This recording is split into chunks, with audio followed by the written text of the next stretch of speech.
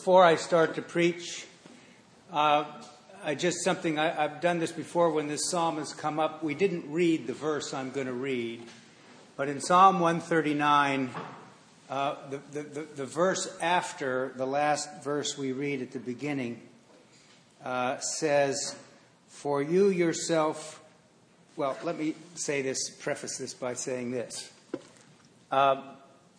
My longtime colleague, Margaret Irwin, who is the rector of All Saints Church in Palo Alto, had a daughter who was going to have a baby.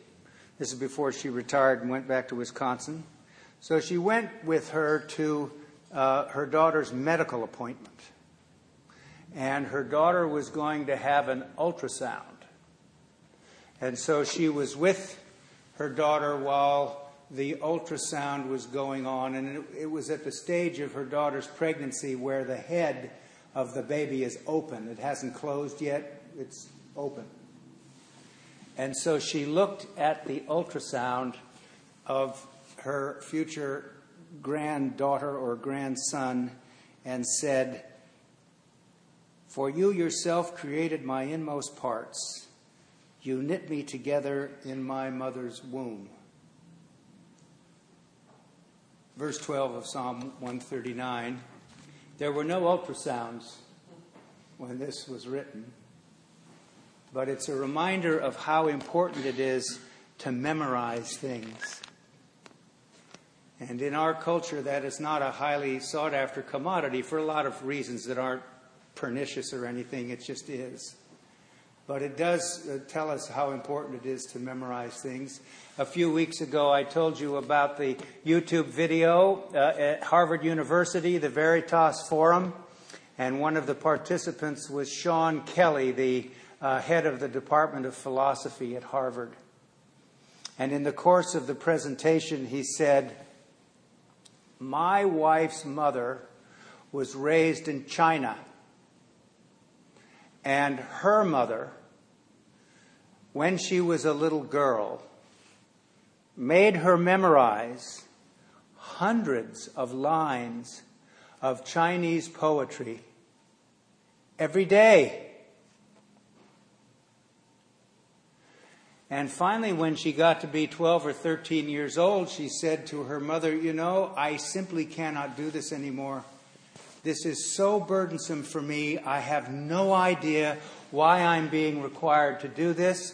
It takes up too much time, and I'm simply finished with this. I don't know why I have to do it.' So her mother began with one of the usual things that our parents have always said to us, or to me from time to time, I know, and that is, 'When you get older, you'll thank me for this.'" Right? So she said to her daughter, "One of these days, something is going to come up, and one of these lines will come into your head, unbidden, and it will pertain exactly to the situation in which you find yourself. And at that moment, you will understand the importance of knowing that line, and furthermore, that you are part of a very ancient and great culture that is larger than you are. And that is of inestimable value." And so I think religious people have always found value in doing that, even though today there are not very many lines that get memorized. But there are people who know snippets from the Psalms. There are people who know snippets from the Old and the New Testament, from the liturgy of the Book of Common Prayer. All of those things are of great value when we think about this. I've been speaking over the last several weeks about how the biblical text, the written text of both the Old and the New Testament, contains lines, poetry, phrases that were deliberately put there for the purpose of communicating to illiterate people. Because most of the audience who heard the Bible read to them could not read or write. And so if they understood what they were doing in terms of wishing to communicate their greatest place of safety and assurance to other people, practical wisdom that they'd learned over time, those poems and those phrases and so forth could be of value to them communicating this to other people who did not know how to read or write either. So it's important.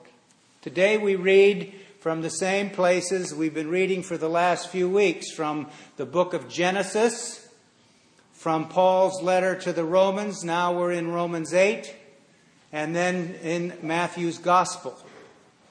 So I'm going to preach briefly on all three of them and see in what direction they can point us. We're now reading in Genesis about Esau and Jacob and Isaac, and we're moving in the story. Rachel, Rebekah's coming up. We're going to read about the great history of salvation and the story of how we understand God's work in the world. And so when we read this today, we've skipped something from last week. We ended up with the birth of Jacob and Esau and of Isaac, who can't see anymore, and whose Rebekah's favorite son is Jacob, a sensitive boy, likes to hang out with his mom in the tent. But it says in the Hebrew text that Jacob was morally innocent.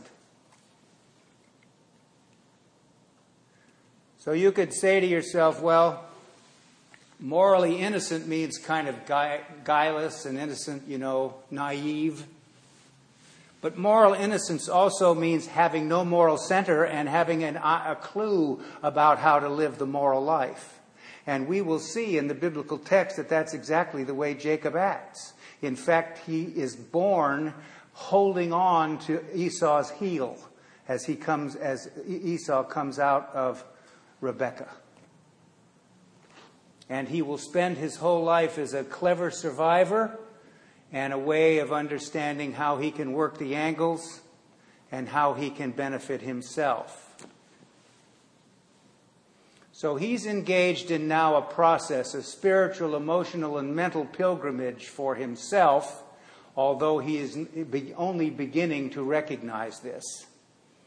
And he has left his homeland.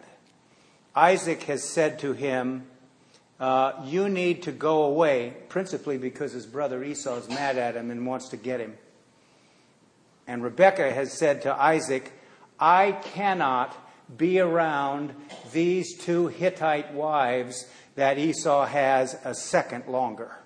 They are absolutely driving me crazy.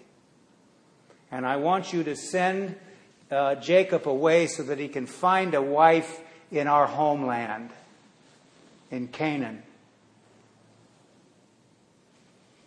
So Jacob leaves, but he's really on the run. And he finds himself in this holy place. And actually, in the biblical text, we've known it's been a holy place in various places before this. But in the story, Jacob discovers that it is, and he lays down and goes to sleep, and he has a dream where it says a ladder, but it's a staircase, and he sees the angels coming up and down, and God speaks to him and tells him that in the future he's going to be a father of a great nation, just like he told Abraham, and that his offspring will be as the dust of the earth. And Jacob listens to all of this and probably thinks, this is interesting, I haven't even got married yet. Right? So he listens to it and he wakes up and he realizes that he's in a holy place. And so he performs an act of worship, a ritual where he takes the stone that he has been sleeping on and he turns it upright and he pours oil on it and he calls the place Beth-El. El is another word for God in the Hebrew Bible. Now, this affords, since the green season is a teaching season, to say something to you about the first 5 books of the Old Testament. When I was in seminary, I was taught something called the 4-source theory, or hypothesis. And that is that the first 5 books of the Old Testament were written and proceeded from various sources, and there are 4 of them. J for the Yahwist source, which is about 950 BCE. E, the Elohist source, which is from about 850 BCE. D, the Deuteronomist source, from about 600, just before the Babylonian exile. And P, the priestly source, which was written about 500. And since that time, there have been some nuancing and emendations to this theory. Always remember in biblical scholarship that the situation on the ground is fluid. But today we hear in this reading from the J source, the Yahwist source, and the Elohist source. The Elohist is the scene in the dream of the staircase to heaven and the angels. Elohim is the word for God that's in the mountain and in the cloud where Moses goes up and the 10 Commandments come down. And it's sort of the spiritual way of describing and understanding God. And the J source, the Yahwist source, is the firmly, historically embedded understanding of God, that God is present and active to each of us and to us corporately in the world. In the story of Noah's Ark, it is Yahweh who comes and closes the door of the ark. So he's very anthropomorphic. He's very much like a man. So we hear from those 2 sources, and Jacob is now beginning to cop to the fact that something's going on in his life that is leading him in a direction. And so next week we'll find out about Rachel and Leah and Laban and all of the things that he does. What we're reading now here is the great narrative. The great narrative that the New Testament writers knew about, and particularly Paul. This is what informed his self-understanding and his understanding as a pious Jew, and how now he was rethinking this and altering his worldview by virtue of his conversion to Jesus Christ and his desire to be an exponent of who Jesus is to the Gentiles. And so we move to the 8th chapter of Romans today, and we see that here Paul is describing something that you and I receive at our baptism, and it is the Spirit of God. And that the Spirit of God is on the move in human beings, moving us in a direction to seek and know what God's purposes are for us, how we participate in Christ through the Spirit of God. And he says it is this Spirit that is in each of us that enables us to pray and to center ourselves spiritually, and so that we can say, Abba, Father. Abba is a very intimate term for God.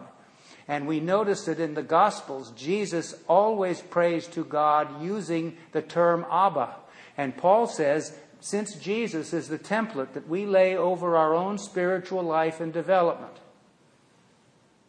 looking to Jesus, the pioneer and perfecter of our faith, as it says in the letter to the Hebrews, that we understand that it is this Spirit that allows us to have or to approach some species of intimacy with God.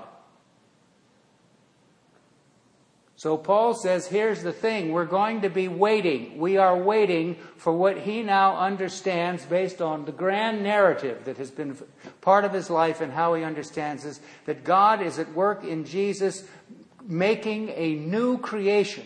And more to the point, you and I are all part of the new creation. We have a role to play. We don't know what the new creation is going to look like now in absolute terms. We are waiting for its coming, and we are part of this enterprise to make it so. And as the result of that, we need to, as we wait, to cultivate some sense of hope and patience. He says in this reading, for in hope we were saved. Now hope that is seen is not hope. For who hopes for what is seen? But if we hope for what we do not see, we wait for it with patience.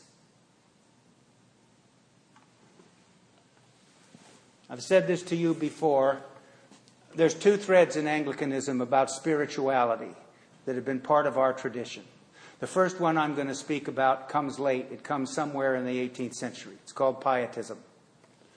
It is a spiritual view that says we must experience, each one of us, a felt experience of God, sometimes called the consolation. In other Christian denominations, it's called being born again. But it is a felt experience of God that enables us to know we're clicked in.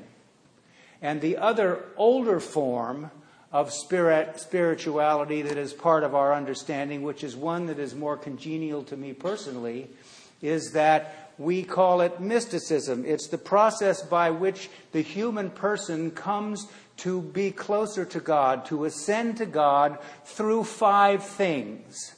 One is called purgation, one is called emptying, one is called study, one is called discipline, and one is called patience.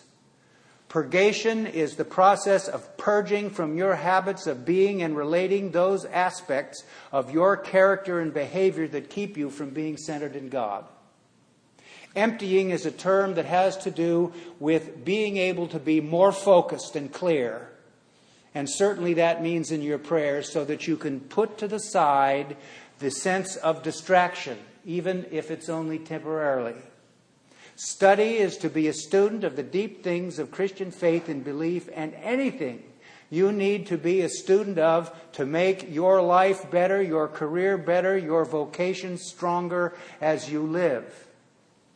Discipline is the cultivation of the interior self-regulation that all of us need to meet the challenges and the opportunities in front of us on a daily basis.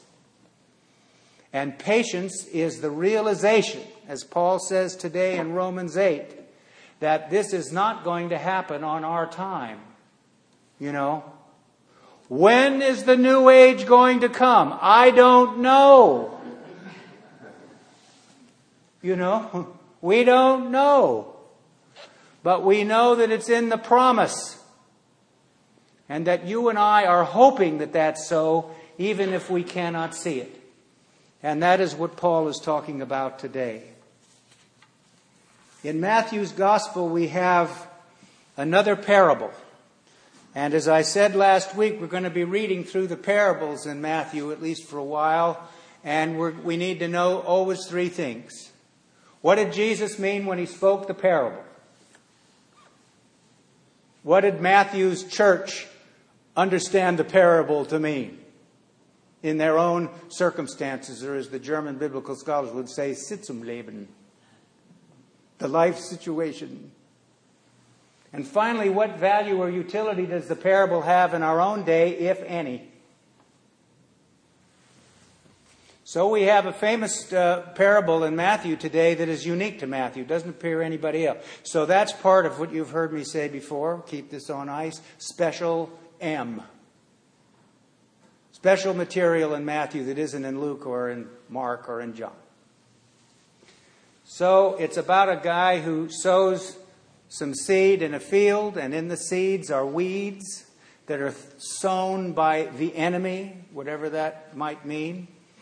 And it is discovered, as is normally true in these agricultural stories, it's always the case that there are weeds amongst the wheat.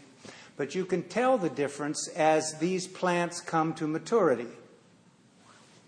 But the disciples are antsy. And they want to know whether they should take these weeds out now. And the master says, don't do that, because you might take some wheat out with the weeds. So wait till it comes to maturity, then harvest it all. Take the weeds and separate them, and take the wheat and separate it from the weeds. Now, this is a parable, and Matthew is famous for this. This is a parable of separation, and it is a parable of judgment. And so it's important for Christian people to have some idea about this issue of judgment. I'm sorry to say this, but I think for the jump there's been a tendency in Christian communities to focus first on what we might call right belief. You need to have the boxes checked, or you need to understand, let's use it, sound doctrine. And if you don't, you're not in. And we should be ever vigilant in searching it out, so that if anybody says anything in the community that isn't sound doctrine, we 86 them. So that's one way. And Jesus is speaking, or Matthew is speaking to his own community, because in his circumstances there are people who are ready to do this. I read a commentary this week about this passage. I'm just going to read it to you. However, Matthew's frequent theme of a final judgment may sound to subsequent readers, to the church originally addressed, it spoke two words clearly. First, do not fret over evildoers, for neither their present nor their future is your responsibility. I don't know why it popped into my head, but I heard someone say one time, you know, there's some people who would rather be right than happy.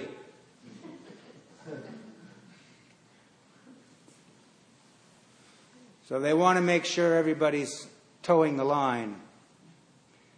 And second, God will bring history to a close with justice, and the saints finally will be freed from abuse and oppression.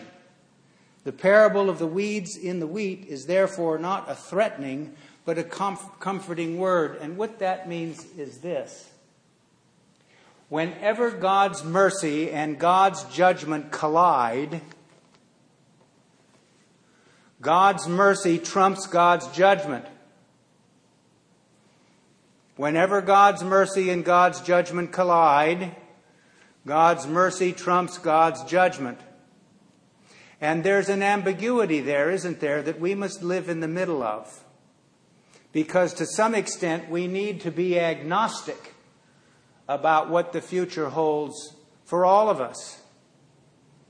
The story in Genesis today is, how does God choose a morally innocent individual to become now the father of Israel? And the answer to that is that God can choose whoever he wants to be the founder of Israel. You know? We spend way too much time as Christian people on thinking of our moral superiority. We should not assume that other people who don't believe like we do are morally inferior. In fact, they may be morally superior to us, because you and I aren't going to go to God or be saved by God because of our good deeds. We're going to be saved by God's grace and because he unconditionally loves, accepts, and forgives us. So this week, just hold the thought, a little snippet that you can memorize. When God's judgment and God's mercy collide, God's mercy trumps God's judgment. Amen.